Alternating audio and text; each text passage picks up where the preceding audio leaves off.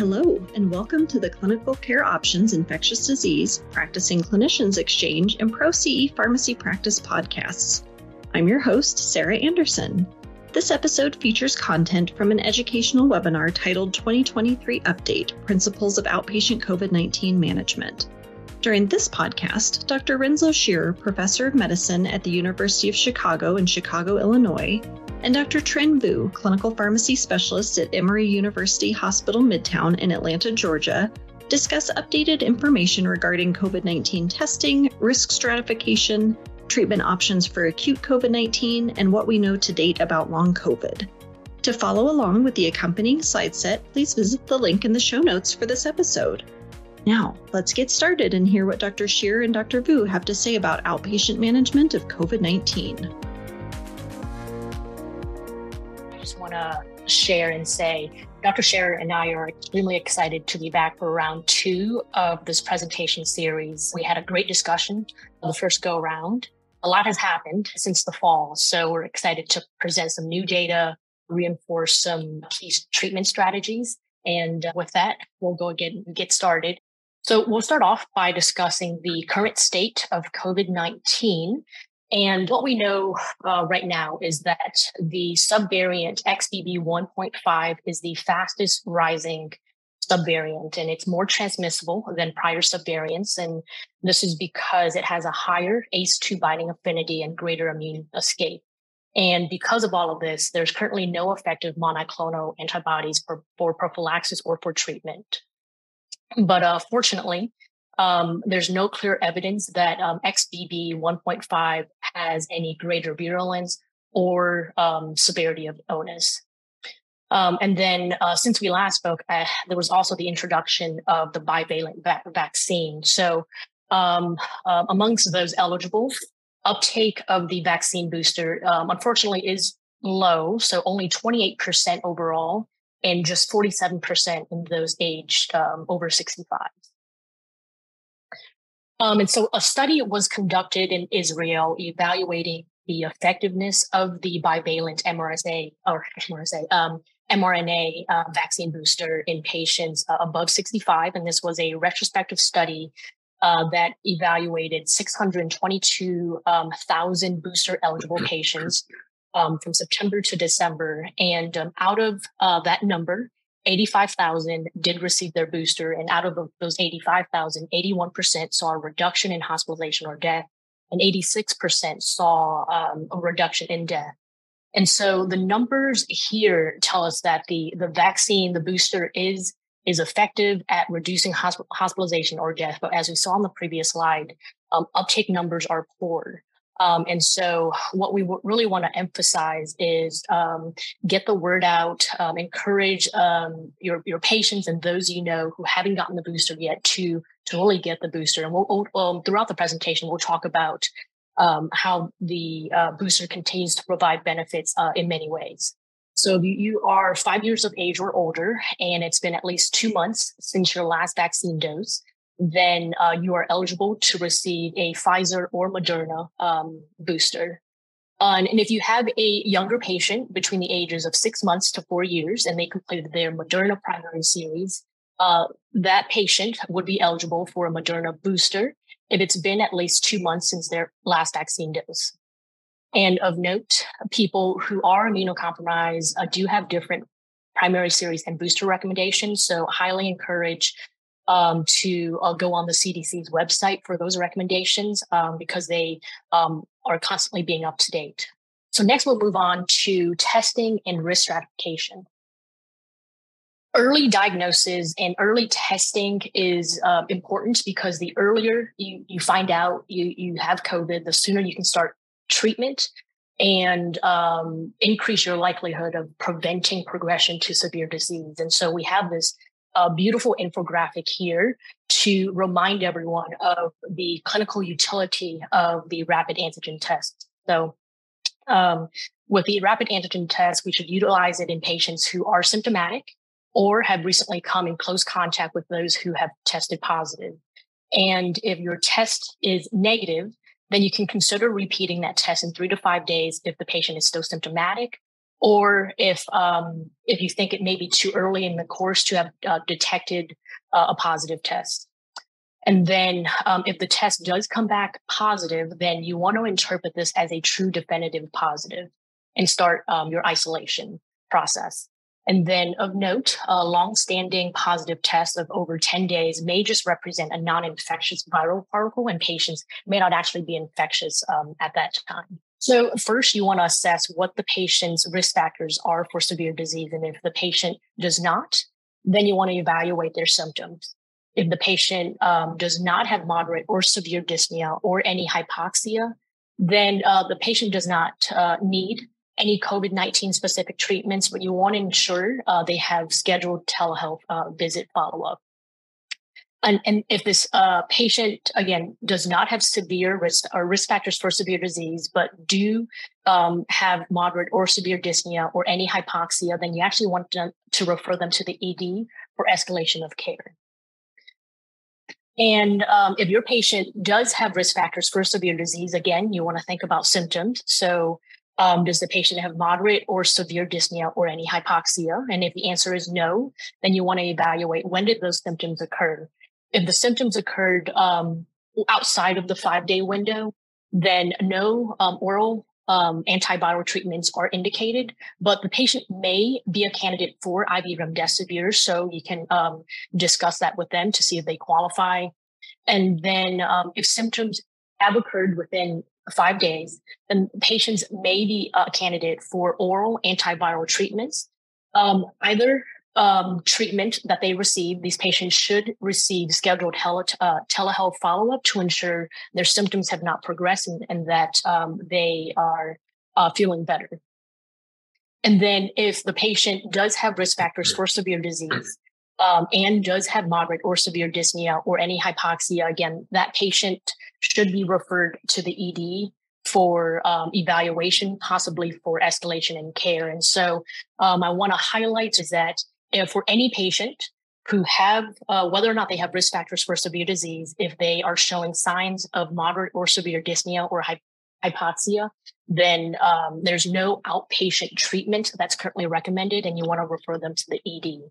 The outpatient treatment that we have for this patient population really is for those with severe disease without severe symptoms and but are at risk for developing progressive disease. And that's where our treatment options come into play in the outpatient setting. So the very first thing we want to evaluate is their risk factors. And so what we do know is that age is the strongest risk factor for severe COVID-19. And we can see here on the slide, this shows a COVID-19 death risk ratio for select age groups and for comorbid conditions. And in blue up top, the death risk ratios are separated out based on the age groups. And we can see that as the age group increases, the death risk ratio also increases. And we want to highlight that patients above 65 years of age have a death risk ratio of 6.7 times. And that number continues to increase again as we go up the age scale. And then when we compare that to the other comorbidities listed, the numbers are significantly lower compared to age. So again, I want to emphasize that age is a very strong indicator of or risk for developing severe COVID-19. And then in the two studies that we'll talk about later on as well, but the EPIC-HR and Move Out trials, they had some criteria for what they defined as high risk, and age over 60 was one of their criteria, along with others that are listed. And then some of the other risk factors for severe disease are listed. Some of the ones I want to point out, which is important because these would be very common amongst the general population. So cardiac disease, diabetes, and this could be type 1 or type 2, overweight or obesity. And if patients were a current or former smoker, again, all of this puts them at high risk and potentially could be a candidate for an outpatient antiviral treatment. Now we'll shift gears and discuss what the guidelines recommend in terms of treatment. So the NIH guidelines suggest the following for patients who are non-hospitalized with COVID-19. And so if patients have high risk of progressing to severe COVID-19 and are not requiring supplemental oxygen or hospitalization, then the NIH recommends, and this is in order of preference, nirmatrelvir ritonavir within 5 days of symptom onset, or remdesivir within 7 days of symptom onset.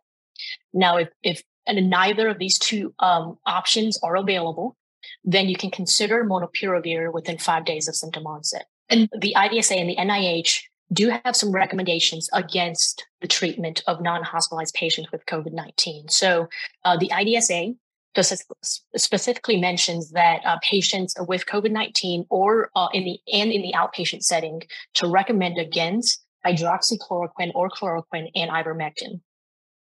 And then the NIH also has some recommendations against, and they also, their recommendations are really dependent on the patient population. So if your patient is not requiring hospitalization or supplemental oxygen, then the NIH recommends against starting steroids. If there's a patient who's been discharged from the inpatient setting who's otherwise stable and improving, and this is with or without supplemental oxygen, then the NIH recommends against continuing baricitinib, remdesivir, and dexamethasone after discharge. And then for all non-hospitalized patients, the NIH recommends against metformin. Although I will say if your patient is on metformin, for a non-COVID-19 condition, then of course they should continue this medication under the supervision of a healthcare professional. Dr. Scher, I'll go ahead and turn it over to you. Thanks so much, Trin. So thanks for a terrific review. I think I'll just reinforce the points that you made, at least two of them. One is that it's discouraging that vaccine uptake has slowed, particularly with our with a booster that's available. And so triaging our efforts to update vaccines, particularly for those who are over age 65, those who are immune compromised, or those who have substantial comorbidities, is clearly an effective use of time. I'm going to add some information that sort of adds an argument that you can use with your patients. I think that's quite important. And I appreciate in your thinking of who fits this high risk but non-hypoxemic and not with rapid ventilatory response. There are all these other reasons that a person who might have COVID would go to the emergency room. And I think it's important just to refresh our memory that you can present with a cold limb or a seizure or chest pain that's because of a myocardial infarction during an acute COVID episode. Lots of other reasons that somebody might need still to go to the emergency room, and it's very important to tell them to do that. Others are intractable vomiting or high fever. So to make sure that we're just selecting the right patients who should be cared for in the outpatient setting. And I see now that we do have some questions, so I'll come back to you, Trin. One is, how does metformin help with COVID? And I'll start, and then maybe you would add. I think the point of that IDSA slide is that actually there's no evidence that it does. There's been a few well-conducted clinical trials that have found that it adds no additional benefit. But if somebody's already taking metformin, then I think it's quite reasonable as a diabetic for them to continue that medication. Do you have any other information about metformin in use against COVID? Yeah. So I think the spark with metformin in the first place was that there are some thoughts that it does have some possible anti-inflammatory effects, and that it possibly could interfere with the translation process of antiviral replication process. And so because of that, I think there was some spark in interest. But like Dr. Scher said, and that's why the IDSA also recommends against it, is because the data have shown no added benefit.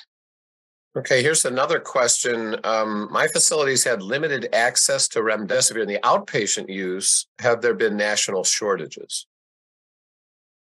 That's a great question. I am not aware of any national shortages. Of course, ASHP updates their shortage guidelines very frequently, but this is just not something I'm aware of at the moment.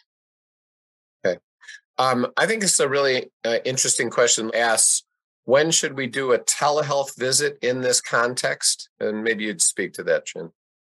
Yeah, I'll speak to it. And then if you have anything else to add, of course. But once the patients have completed treatment, probably within the next week or so, the following week, just to make sure the treatment has been thoroughly completed. And that's the most important part. If it is their oral treatment option, ensure that patients did complete their 5-day course. And then within a week or two following that treatment, just to ensure they had no side effects or tolerate the treatment well, ensure they completed treatment, and also that symptoms had not progressed. Of course, if patients do have progressive symptoms, then they can reach out way before that time frame. But I think within a week or two is reasonable.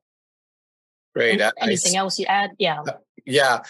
No, I completely agree with the points that you made. And I see two additional questions that actually involve some of the material that I'm about to present on the question of, shouldn't we be treating some standard risk patients too? There's some evidence of benefit. And I'll cover that. And then a skeptical comment, if there are only 289 hospitalizations out of 600,000 people who were not boosted, that's a pretty low risk. So, what are the risks associated with the use of the booster? I think referring to adverse events, and the adverse event profile is exceptionally low. So these are extremely well tolerated arthralgias and a low-grade temperature in a small fraction of people, and those are the most common.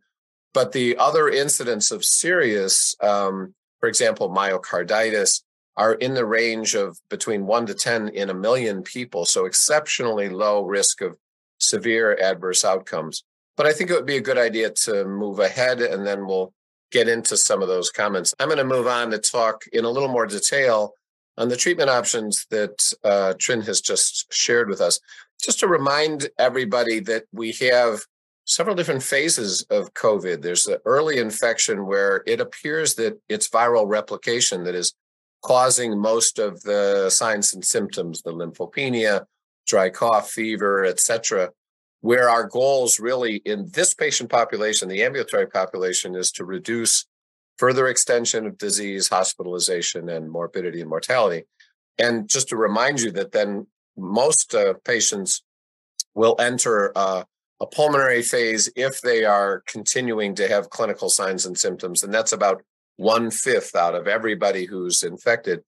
And then even a smaller number who enter this hyperinflammatory phase where a number of other options have been shown to be effective. For example, steroids and the use of some of the immunologically active agents. So we're focusing on this area in the box, treating early infection. And the reason that it's useful to look at this time frame is to remind clinicians about the limited amount of time within which to use these agents. As you heard from Dr. Vu, they really need to be used within 5 days to be effective. And I think that's the take-home point there. So this is a summary of 3 different studies that shows the relative benefit in terms of the reduction of hospitalization or death compared to placebo with the nirmatrelvir ritonavir when used either at evaluated at 3 days after use or 5 days. And you can see extraordinary benefit, 89% overall reduction in the risk of hospitalization or death with nirmatrelvir and ritonavir, highly significant difference compared to placebo. The Pine Tree study with 3 days of remdesivir in high-risk patients who were mild to moderately ill, with up to 7 days of use, again, with a very high reduction of 87%. And then with the molnupiravir move-out study, again, with using that drug within the first 5 days, a reduction of 30%. So less impressive, less efficacious overall, but still active. And so for that reason, as Trin mentioned, the NIH guidelines give us a hierarchy of recommendations, really based on what's easiest for us and for our patients to use with the least amount of clinical encounters. So for non-hospitalized patients, for people at risk of progression, and I want to reinforce Trin's list of anyone over age 65, anyone with age 50 and substantial comorbidities. But understand that that comorbidity list includes, for example, juvenile onset diabetes. So I've treated people with juvenile onset diabetes in their 20s and 30s. That age limit is no barrier if someone has a substantial comorbidity that puts them at greater risk. Another example is pregnancy, and yet another is any immune compromised host. So we really have a fairly large group of people. The second alternative is the IV remdesivir option that was shown in the Pine Tree study. But that is over three different days as an outpatient administration to be used within 7 days of symptom onset, with very good evidence in support of its use. But it has to be administered in a healthcare setting, and there's logistic barriers for the use of that drug. And, I think it's important, the last bullet on this slide mentions that if you're triaging the use of these agents, clearly unvaccinated patients have the most to gain as compared to those who've been vaccinated. But I'm going to show you data that suggests that even in the presence of vaccination, there is substantial benefit. And so the alternate treatment, as we've talked about, if neither of those two are available, and there was a question earlier about the availability of remdesivir. We did have issues with distribution and shortage earlier in the epidemic. Most of those have been overcome.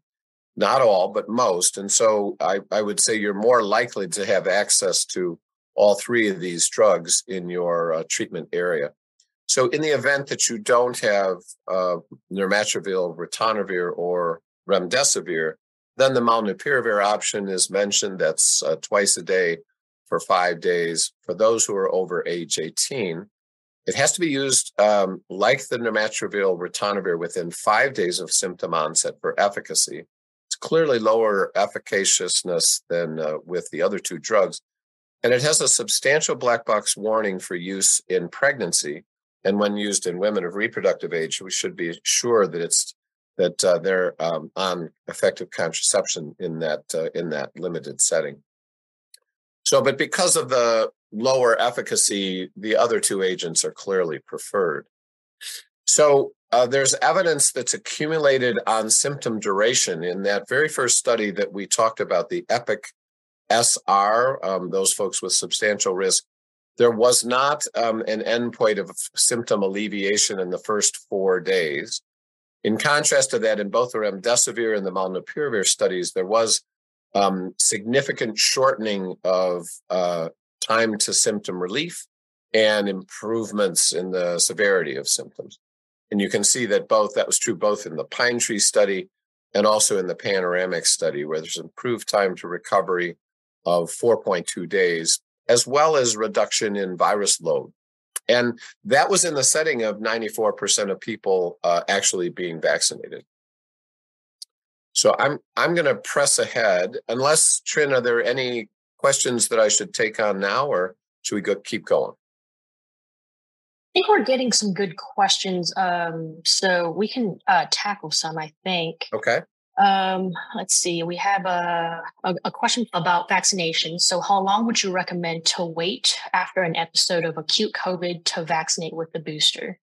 Yeah, it's a very good question. There's clear evidence of some level of natural immunity. There's a debate and actually a sort of bell-shaped curve onto how much and how long it lasts.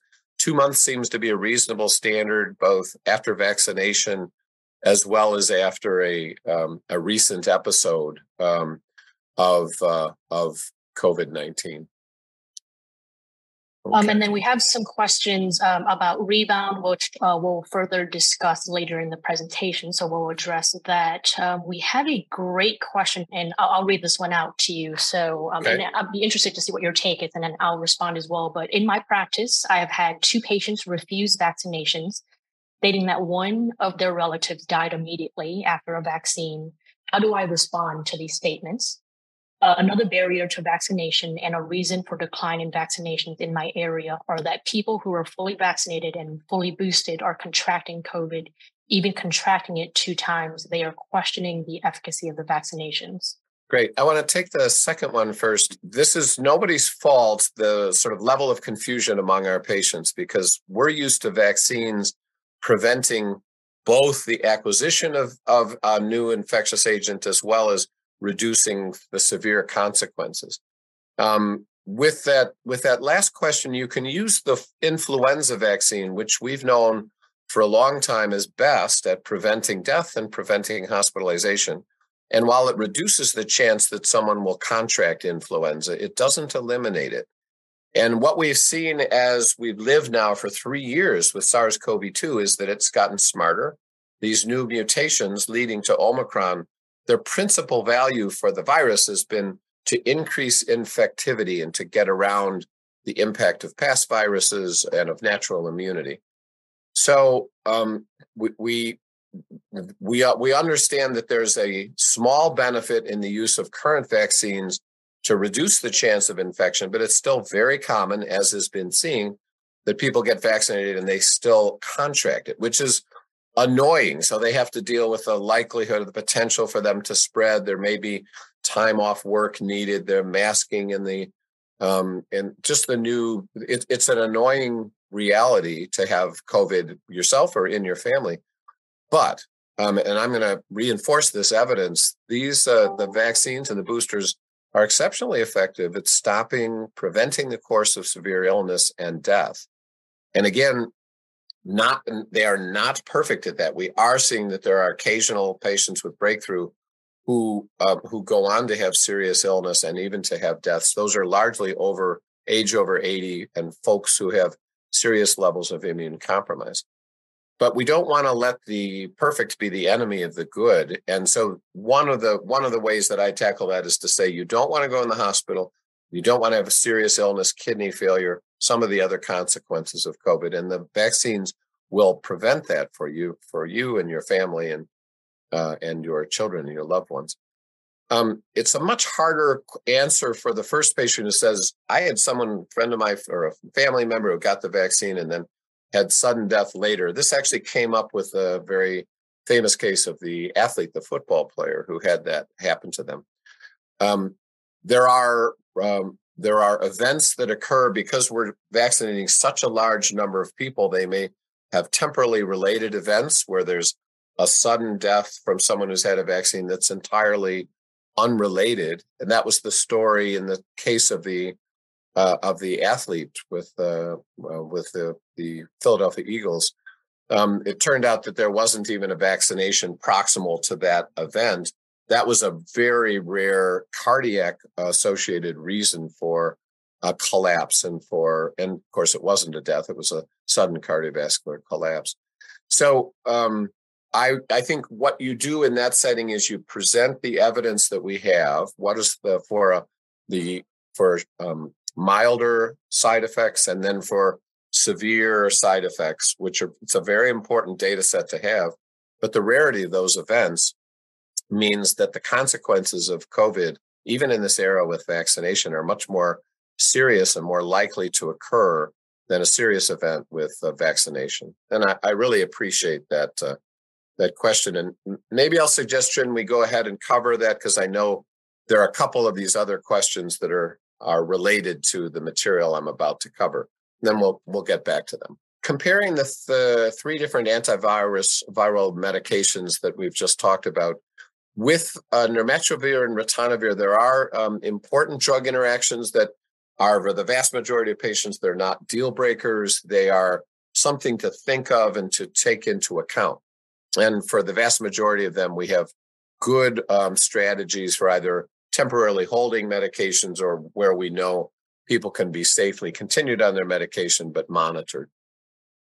I'd say the red box here is just to illustrate the very significant importance of timing, so that when these drugs are used, you really only have a 5-day window to use nirmatrelvir or ritonavir or molnupiravir before that expires, and they're not going to do very much good. So you really want to make this decision in the first day or two following infection in those folks who are at higher risk. And with remdesivir, you have a couple more grace period, up to 7 days before symptom onset. There's a few other things that are useful, I think, on this table. Occasional adverse events can be fullness in the belly and loose stool, which often are addressed when you administer it with food. It's not much in the way of adverse events with molnupiravir, a little bit of nausea with remdesivir, but these are actually quite well tolerated medications. There are adjustments for renal dosage in people who are using nirmatrelvir and ritonavir that are mentioned there, where you can adjust the dose. And at the very end of people with chronic kidney disease and low glomerular filtration rates that are not recommended. Similarly, remdesivir is not recommended at the lowest eGFR, though I believe there is evidence that that's changing. And that leads me, so again, I'd say the duration is the take-home point on this slide of trying to get therapy decisions made and treatment within 5 days for nirmatrelvir and ritonavir, or molnupiravir, or 7 days for remdesivir. So this EPIC HR, meaning the high-risk non-hospitalized patients, the study using nirmatrelvir and ritonavir, you can see that people were either randomized to a placebo or getting the drug twice a day for a period of 5 days. In this case, people aged 18 to 59 with at least one or more comorbidity that might predispose them to severe illness, with the primary endpoint being either hospitalization or death. And data were also collected on adverse events, and these were the outcomes. You can see that the numbers for those by day 3, if they were started, there were 5 hospitalizations or deaths in the treatment group compared to 44 in the placebo arm, and by day 5, 8 and 66 respectively. And if you look at deaths overall, there were no deaths in the treatment arm compared to 9 in the placebo arm by day 3 and 12 by day 5. And that to me is very powerful information in support of the indication for 5 days of a medication that can actually prevent deaths in a substantial number of people. Someone earlier said, yes, but there's a lot of people, and that's true. We were talking about in these cases 697 in the first group, or 1,000 total, but 12 deaths out of 1,000, that's 1%. So that to me is a very strong reason to offer this to patients and to tell them of the need. And again, to reinforce that it has to be done within those first 5 days. So it was asked earlier, why don't we treat standardized patients? And one of the reasons is in this cohort, very similar design, but this was a group of people who had standard risk, who didn't meet that high risk threshold, that the overall, and also were fully vaccinated. And you can see that the primary endpoint, that is symptom alleviation after 4 days, was not met.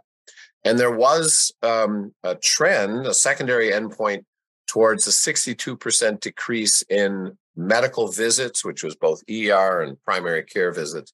There was also a 57% reduction in hospitalizations or death, but there were very few events. So you can see that it was 3 out of 361 in the group that got treated, again around that 1% figure, compared to 7 out of 360 either hospitalized or died. So that's 2% versus 1%. And I think you and your patients, if you're inclined to be very risk averse and want to take every step to avoid hospitalization, you could reasonably choose to treat in that setting. Let me go back to a point that Trin made. This is really important, but again, I think this has rarely led to my not being able to use nirmatrelvir and ritonavir, which is the easiest to use because it's outpatient for our patients. On the left, there's the short list of drugs that are contraindicated. And I think some of these are quite important. For example, patients on cancer and cancer chemotherapy, it might be prudent in that setting to prefer remdesivir or molnupiravir. The simultaneous administration is contraindicated. But for most drugs, they fall into this other category of either you can freely use, which is the majority, or you want to use them with caution. You want to monitor drug levels, for example, with digoxin, with methadone, with some immunosuppressants like tacrolimus. So in this case, always you're going to want to go through the interaction checker. You can see the Liverpool site where you put in the extra drug and it'll tell you how to manage that, whether it's withholding medications. For example, some of the statins, it's recommended that we hold lovastatin or atorvastatin for the 5 days and 2 days during the administration. But otherwise, the drugs can be used in that setting. So there has been some more recent data. This is some of the newer data that Trin mentioned. This was a study from the New England Journal last year looking at nirmatrelvir and ritonavir in my age group, people over age 65. But this is during the Omicron era. And the majority of these folks, you can see, are the overall population. There's a 63% reduction in the risk of hospitalization. And in those who had no vaccination or one vaccine, that was even greater. That was an 85%. But if you look at those who were fully vaccinated at that time, still there was a 68% reduction in the risk of hospitalization. So, to me, that's persuasive that that's enough benefit that 5 days of medication is a very reasonable step to take. This was another bit of data from the CDC using electronic records out of almost 700,000 Americans over age 18 from April to September 2022. Again, during the Omicron era, looking at hospitalization rates. And this sort of strategizes it by age over 65, where by far the greatest benefit was observed in like a 47% overall improvement.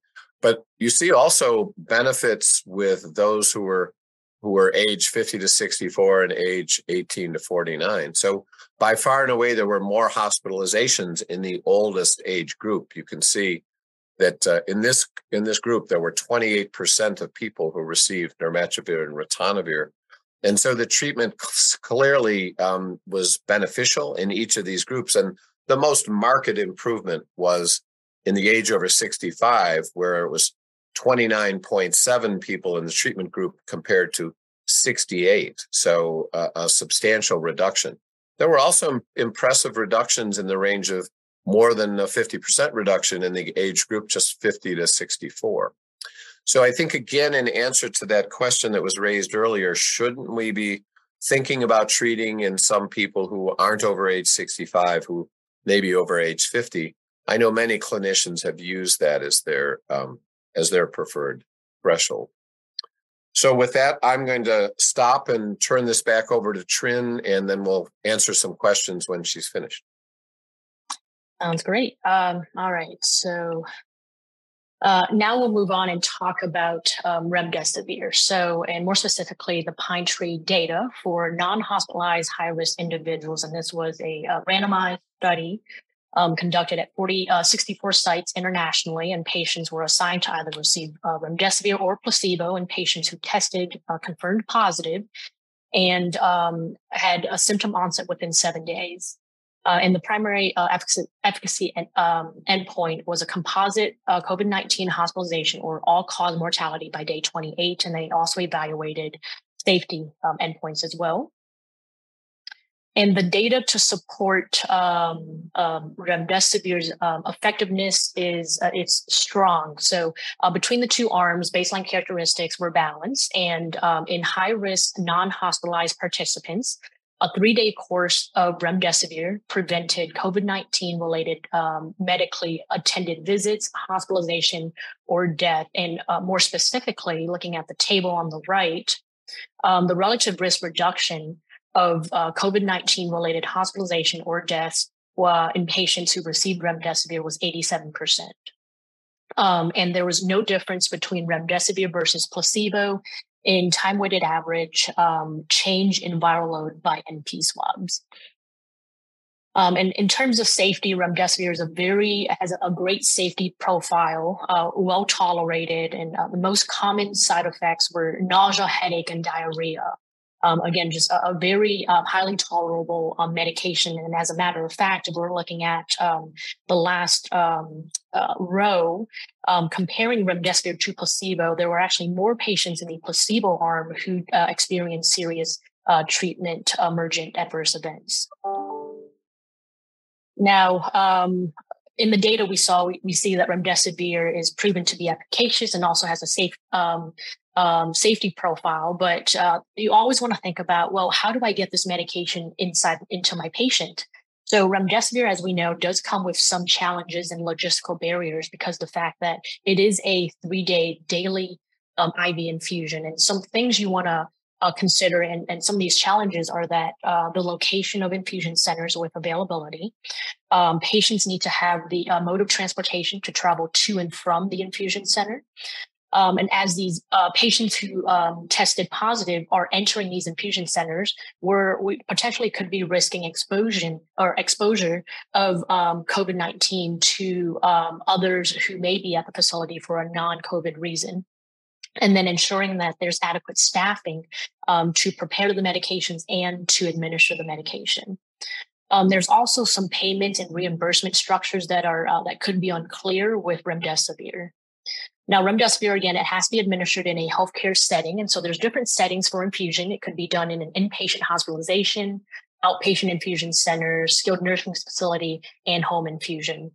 And fortunately, the manufacturer does have some great resources available. So there is advancing access, and this is, again, directly through the manufacturer. And this could help pay for or provide financial assistance for some of your patients who may get remdesivir but need assistance there. And there's also some information on coding, reimbursement, and ordering remdesivir as well.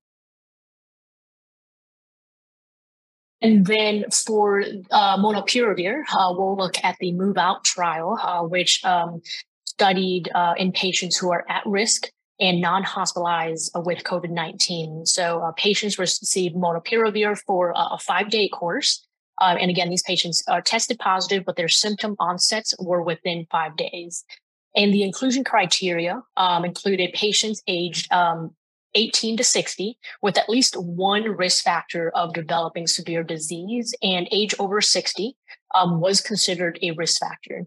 And then some of the primary endpoints were percentage of hospitalization and or death by day 29 and adverse events. And in the final analysis from the study, it was found that in non-hospitalized at-risk patients with mild to moderate COVID-19, molnupiravir given for 5 days reduced the risk of hospitalization or death by 30%. And molnupiravir, as we know, did receive EUA approval in December of 2021, but only for use as an alternative therapy if the other two agents are not accessible or clinically appropriate.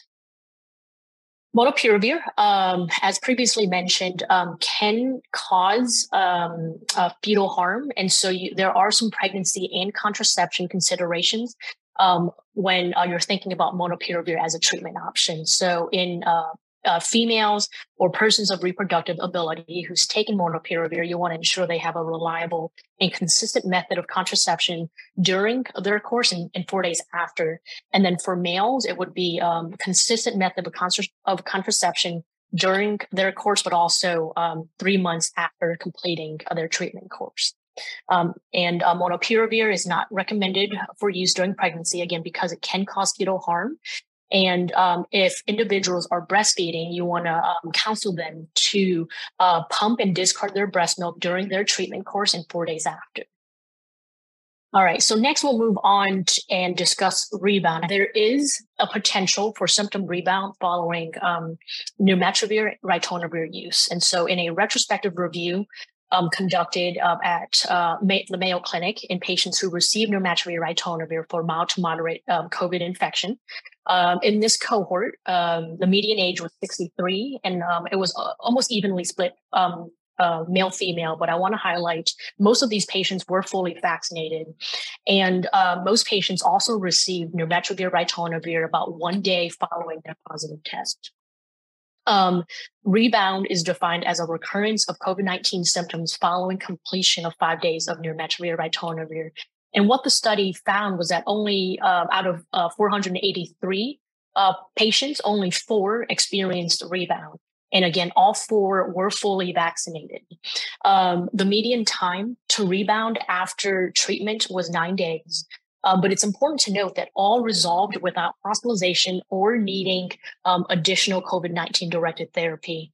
All 4 just received symptom-targeted treatments. And all 4 patients also had multiple comorbidities.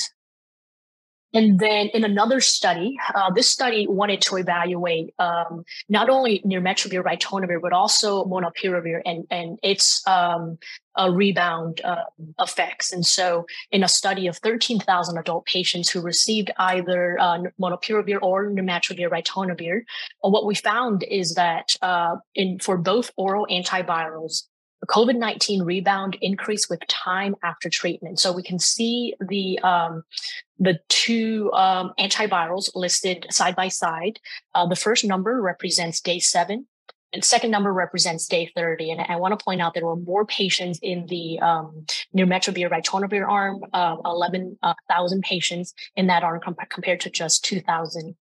But again, we see that the rates of rebound infection, symptoms, and hospitalizations were higher at day 30 than at day 7. And also what's important to note as well is numerically, rates of rebound infection, symptoms, and hospitalizations were actually higher in the molnupiravir arm.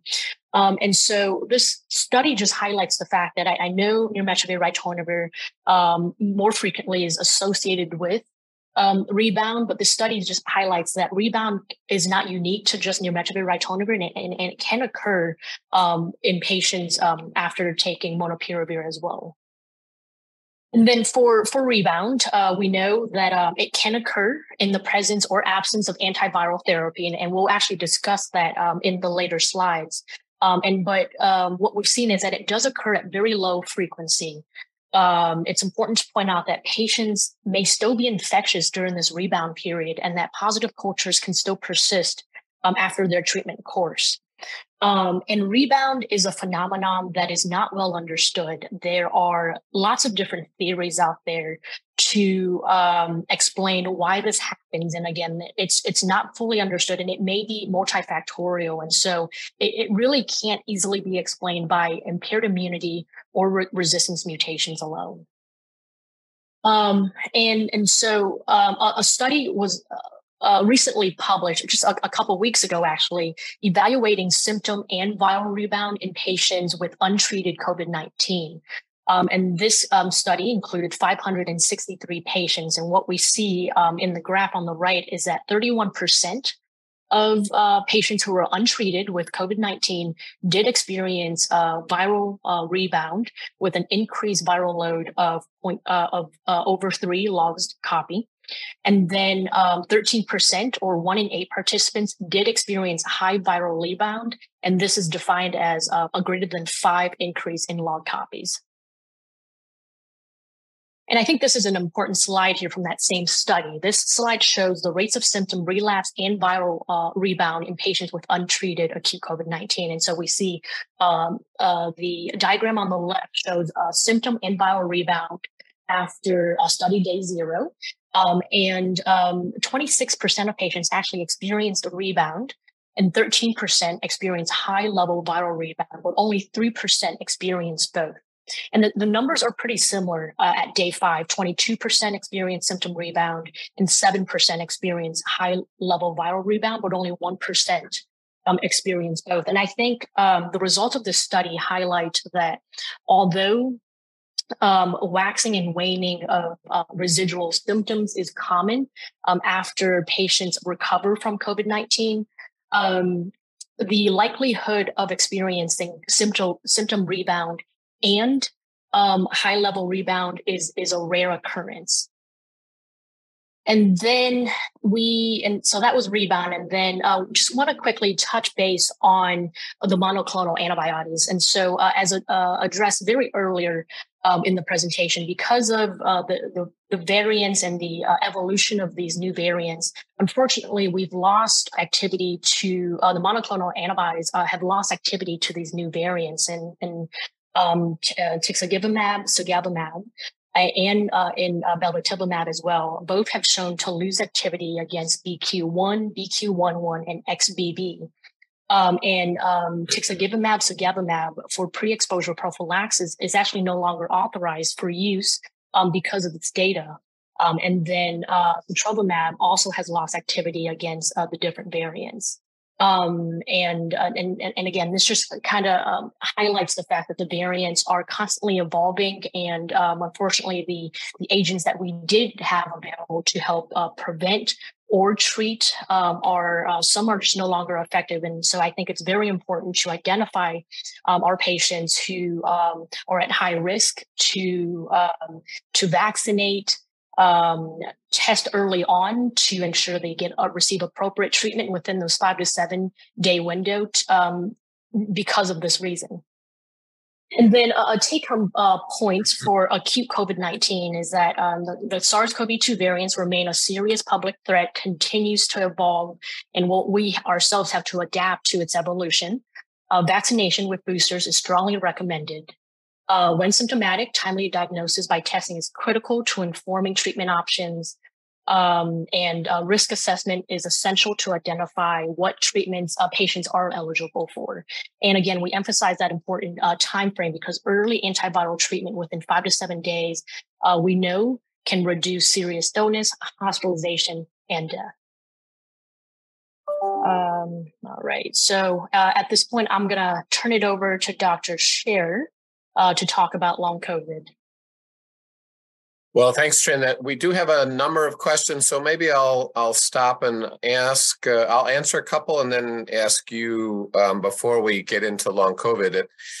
So if you're not vaccinated or not boosted, you're already in a higher risk for complications. And I actually endorse that. I think that's true, that we have lots of different ways of assessing risk. And if you're not fully vaccinated, then your risk of more serious infection does go up. And I think that would increase my sense of an indication for treating that individual. And then comparing molnupiravir and Paxlovid, since the efficacy is only 30%, would you try to use Paxlovid even if the patient has drugs and has some drug interactions? And I'll give my answer, and then maybe Trin, you can answer because you're the pharmacologist, and I would be turning to you also. But in general, I would try to use to treat that patient with nirmatrelvir because of the benefits associated with it. It's short-term use, and as I mentioned, for the majority of interactions, it's manageable. The exact answer, I think, is, well, it depends on what those interactions are. If it's cancer chemotherapy, where I'm very reluctant to alter the dosage, then I would probably turn to an alternative. How do you answer that, Trin?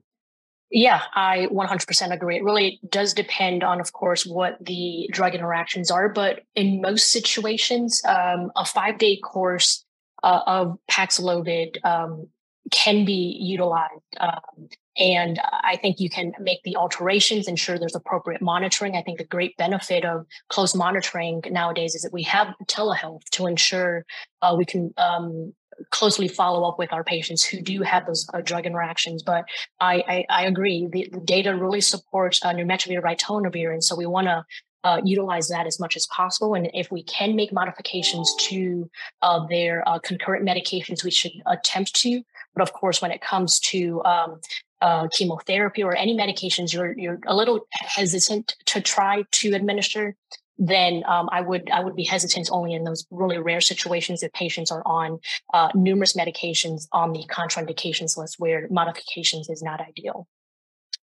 There's a question on the choice of using dexamethasone compared to other glucocorticoids. And I'm really glad that you mentioned this. In some of the slides that Trin had shown earlier, in the list of agents not to use in the ambulatory setting, there's actually good evidence that dexamethasone can make somebody worse in this setting. So we don't use steroids in the ambulatory setting for someone who's not hypoxic, who's not hospitalized. You're quite right that steroids have been shown to be effective in hypoxic hospitalized patients. And again, my answer would be there's several different types of steroids that can be used, and clinical trials have used a variety of different ones. It does not seem to matter if they're comparable doses, but that's a different patient population. So in this group that we're talking about of managing as outpatients, steroids are not recommended.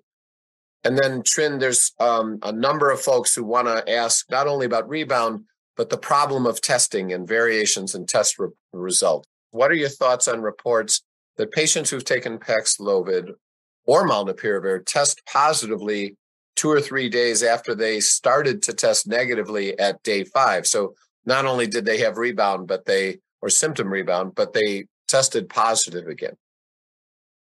Yeah, I think that's a really great question. And I think before we want to think about the fact that these tests are, of course, not 100% accurate. And so especially testing immediately after that completion course, the positive test may reflect rebound, but it could also reflect non-infectious viral particles. And I think that's also important to think about. But if the patient still remains symptomatic, then rebound is on the differential, and we want to be considering that. And if the patient, and if we think that the patient truly has rebound, and I would still ensure that the patient, again, did complete their nirmatrelvir ritonavir appropriately, and encourage symptomatic management. If they have tested positive and remain symptomatic, there are, and the guidance isn't as clear, but you also want to consider resetting the isolation clock, because some data has been shown that even in instances of rebound, the viral replication is active and patients can still remain transmissive. And so you want to consider resetting that isolation clock to ensure they don't pass it on to other individuals. Okay, give you one more question on testing. So if somebody has a positive home test, but then they repeat it 2 or 3 days later and they're negative, can they cut down their quarantine, and are they free to go out? Maybe the most common question we get from our patients. Yeah, that's a great question as well. And again, I just want to reemphasize the fact that the test itself may be showing a false negative, and I would really adhere to the 5-day isolation, only because patients can still be symptomatic and not symptomatic, but can still be shedding the virus at that time. It can still be have the ability to transmit that virus. And so I would still adhere to the 5 days. I know trying to cut down your time short is a very appealing option, but there are the possibility of potential false negatives, or the inability to have done the test correctly. And so I'd be more cautious in that situation than not. Very good. Yeah, I think it would be a good idea let's get through. We won't answer all the questions about long COVID, I promise you that, but let's finish our deck, and then we have a couple of more questions that we'll have time to get back to. And I'm happy to try to finish with our shared ignorance about long COVID, which continues really to be a vexing problem in so many different ways. One is just simply, what is it and how should we define it? PISC stands for the post-acute symptoms of COVID, and it's also more informally been called long COVID, and I think we're now using them synonymously. But the question is, what should the definition be? So WHO has said it's new symptoms that affect everyday function that come 4 weeks to 3 months after the first acute COVID-19 infection, and then last for 2 months or more. And it's very important to recognize that these symptoms wax and wane. It makes it very difficult to define this epidemiologically or to see if there's a response to therapy, because they might get better for a few days and then return and get worse. One large debate is, should it include those people who had significant COVID-19 clinical signs and symptoms and were hospitalized? Many of those folks, a much higher percentage of those folks, have ongoing symptoms, have end organ damage like heart attacks or strokes or chronic kidney disease. I personally like to include them because that tells us about the totality of COVID-19's impact across a population. But there's good evidence that it may have divergent pathogenesis and therefore should be identified and studied. And so for those of us who are trying to follow this literature, make sure you understand, what is the study group that's being presented as you think about long COVID? Does it include those who are sicker, who had post-hospitalization or not? It's very clear that we're going to need long-term follow-up for all of these folks with aggregated data from clinical cohorts, from medical records.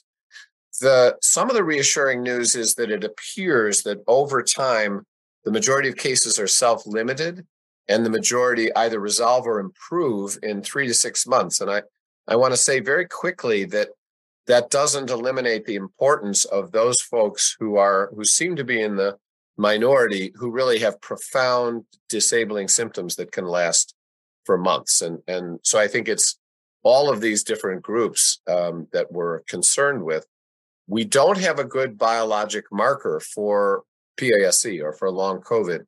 And so that means we're relying on these clinical definitions and their fluctuations. So this is quite important. The estimates of the incidence and prevalence have been as high as 65 million people worldwide. That's a conservative estimate of 10% of the 651 million people who've been documented dead COVID-19. And I think everyone on this call understands that the actual number of cases is substantially more. We believe there was a point in December and January when literally 1/4 of the population of the world had COVID all at the same time, the largest infectious disease epidemic at the same time that has ever been recorded in human history. So incidence rates overall, they vary by whether or not someone's been hospitalized, also by whether or not they've been vaccinated. So of the non-hospitalized cases, it appears that 10 to 30% of people will have some ongoing symptoms, that as high as 50 to 70% of people who've been in the hospital can be affected. And then note the smaller number, 10 to 12% of people who've been vaccinated. And to my mind, one of the additional arguments for those of you who are trying patiently to talk to the vaccine hesitant patients that we care for, avoiding long COVID is definitely an additional incentive in my mind. It can occur at all ages, in acute phase, disease phase severities. The highest percentage of diagnoses across all ages appears to be in middle age, 36 to 50. And the majority, because there's so many more patients who are actually not hospitalized, 80% of people are outside the hospital with their COVID. The majority of long COVID cases actually come from non-hospitalized patients who've had a mild or no acute illness. And then again, patients with risk factors for more severe acute COVID-19 also appear to be more at risk for long COVID. So I was part of a group that did a literature review in the fall, looking at not only the incidence of a variety of different types of long COVID or PASC, but also the frequency with which it was severe. And we used a variety of different definitions for severe, meaning disabling and keeping somebody from work, requiring new or ongoing hospital care. So a variety of different definitions. And it was as high as 6 to 18% of all the different types of long COVID.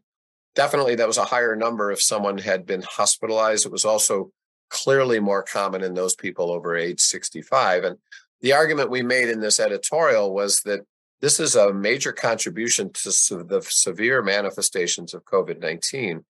Up until this point, we'd been using our respiratory definition of hypoxia or admitted with pneumonia as the criteria for severe COVID. And it's clear other organ systems can be involved, and long COVID itself is causing high morbidity and a strain on health systems. If we think of pathogenesis, that would be a whole nother webinar. I won't take you there, but it includes such thing as immune dysregulation, the gut microbiota, as has been seen in early phases with HIV, appears to be involved in some patient populations. There's autoimmunity and immune priming. There's disruption of the endothelial cells and blood vessels and clotting mechanisms. Those two things have led to clots and a presentation with a cold limb or strokes or heart attacks.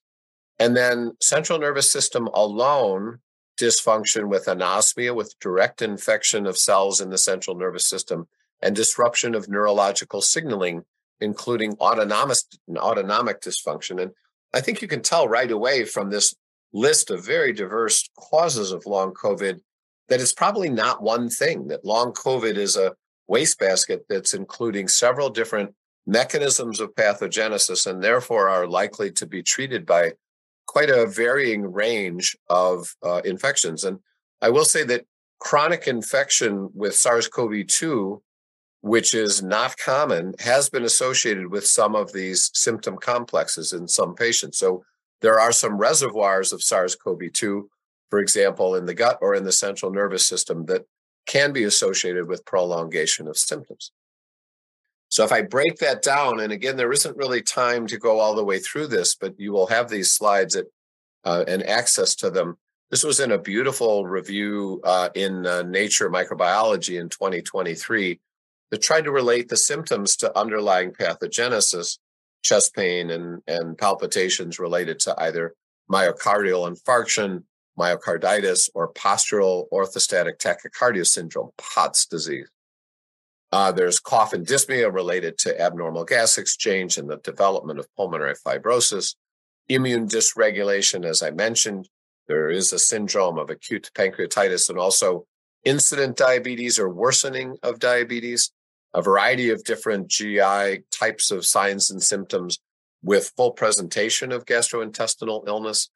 I mentioned the CNS effects with not only dysautonomia, but the ME-CSF chronic fatigue syndrome complex, which has real similarities to some of the phenotypes associated with long COVID. End organ damage, including liver, kidney, and spleen, the blood vessels that I mentioned, with microclots that seem to be accountable for some of the problems that have been associated with myocardial damage and stroke. And then reproductive system abnormalities with erectile dysfunction, with disrupted menstruation as a result of hormonal imbalances. There has been association with reduced sperm count. So this is a long list, and this is just sort of the tip of the iceberg that I'm sharing with you. So there's a huge development of a research complex that's looking at this. So looking at what we do know, what we can say about some of the long COVID outcomes, some of our best data has come from Israel, where they've had an enormous long experience with a very centralized health system. So looking at people over a period of a year, almost 2 million citizens, those symptoms that were still present at a year included smell and taste abnormalities, brain fog, memory and concentration problems, shortness of breath, weakness and fatigue, dizziness, and interestingly, a signal for streptococcal tonsillitis.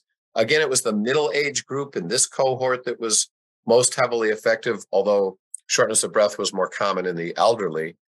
And again, the signal that in this patient population, those who were vaccinated were less likely to experience dyspnea. So another argument for earlier vaccination.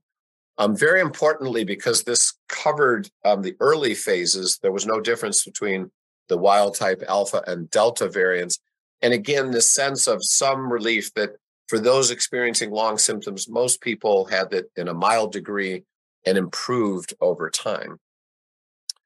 So we also had a very nice couple of studies looking at breakthrough infections and the incidence of long COVID in people who had vaccinations. And so this was in this one Israeli study where you can see overall about 1,500 people who were vaccinated with the Pfizer vaccine. There were only 39 breakthrough infections in this group. So that's the good news is only 2.6%, but 19% of those individuals had persistent symptoms beyond 6 weeks. And a study in the UK looking at 1.2 million users who were reporting dutifully on the presence of having gotten their vaccine, first dose and second dose, almost 1 million people, that a vaccination was associated with a 50% reduction in the incidence of long duration symptoms that lasted over 28 days. So I take this to be, and I share this with my patients, that one of the reasons, strongest reasons to my mind for a vaccination is to avoid this uncertainty with long COVID, which really can be very debilitating, not only physically, but the uncertainty of where it's going, how long it will last, with its variability, takes a mental health toll on patients. And this was another meta-analysis that tried to pull together 17 different studies looking at vaccination and long COVID. And in this case, vaccination before SARS-CoV-2 infection reduced the risk of developing long COVID, and 2 doses were seen to be more effective than 1. And that was a durable effect.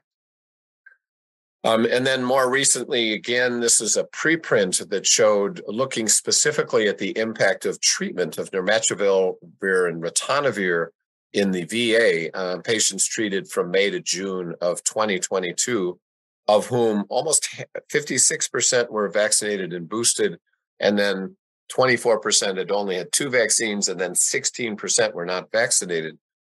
You can see overall that the risk of PASC was reduced 26%, the risk of hospitalization 30%, and the risk of death 49%. So a 26% reduction in the likelihood of long COVID, to my mind, is another terrific benefit of the use of treatment. And so I often will tell people in the argument of whether or not they should take nirmatrelvir ritonavir, it's not only to prevent this acute hospitalization, but there's a 25% reduction in the incidence of long COVID. This was another one of the preprints from the nirmatrelvir group showing per 100 prescriptions of nirmatrelvir and ritonavir, 2 fewer PASC cases. And I've had a lot of discussion with clinicians. Many say, well, that's only 2 out of 100. That's a lot of people treated for a small number of benefit. But in that same group, there were 1 fewer hospitalizations for every 100 treated persons between 30 to 90 days of infection. So it's a double benefit of reducing hospitalizations and reducing the incidence of long COVID. I definitely don't have time to go over this list, but I'll share with you sort of what I think is exciting in the literature for attempts at studying therapies that are targeting some of the most promising studies. For example, using pacing for people who have severe dyspnea and fatigue for their cognitive dysfunction, the use of autoimmune acting agents, the BC007. For POTS disease, there are a number of therapies available like beta blockers and compression stockings. This is largely supported by the POTS literature and by the chronic fatigue syndrome literature. And so I think we're learning a lot from the 2 diseases are overlapping to some extent, and that's been very helpful. For the GI symptoms, not surprisingly, there's an active group looking at probiotics. For viral persistence, there are reports of individuals in small groups where antiviral therapy, nirmatrelvir in one case, valacyclovir or valganciclovir in another case, have been associated with individual benefits. None of these are proven to be effective. I'm not recommending them. I'm only sharing with you that these are what are being studied. For the dysautonomia, for example, there were some glowing reports of stellate ganglion blockade, which impacted some of the symptoms with dysautonomia. And also transcutaneous vagal stimulation is now entering clinical trials. And then anticoagulants and apheresis have been used in some of the abnormal clotting mechanisms. And it's just a set of studies in their infancy that I hope will bring benefit to our patients. And so I want to finish with this section, and then we'll try to take our little bit of remaining time for the remainder of your questions. So again, this definition, something that occurs after the first month, up to 3 months, and lasts for 2 months or more is the WHO definition. It's affecting a large number of people, anywhere from 10 to 30% of non-hospitalized patients. And for hospitalized patients, half or more, and 10 to 12% of vaccinated patients. And we saw examples where severe cases occurred as many as 6 to 18% of patients. We've seen some evidence that vaccination can reduce long COVID by as much as 25 to 50%, and also some early evidence of benefit with antiviral therapy, though the results there are mixed. We've also seen some studies where it wasn't so clear that it was having that impact. And there's so many research questions, there are too many really to list, but it certainly is, for those folks who are severely affected, a very pressing need for more data. I'd like to thank Dr. Shearer and Dr. Vu for that excellent discussion, and thank you to our listeners for joining in. As a reminder, to view the slide set for this podcast and the full program on best practices for early outpatient COVID-19 diagnosis and antiviral treatment, On the Clinical Care Options Practicing Clinicians Exchange and ProCE websites, click on the links in the show notes for this episode. And please be sure to check back regularly for more episodes on important infectious disease topics. Thank you.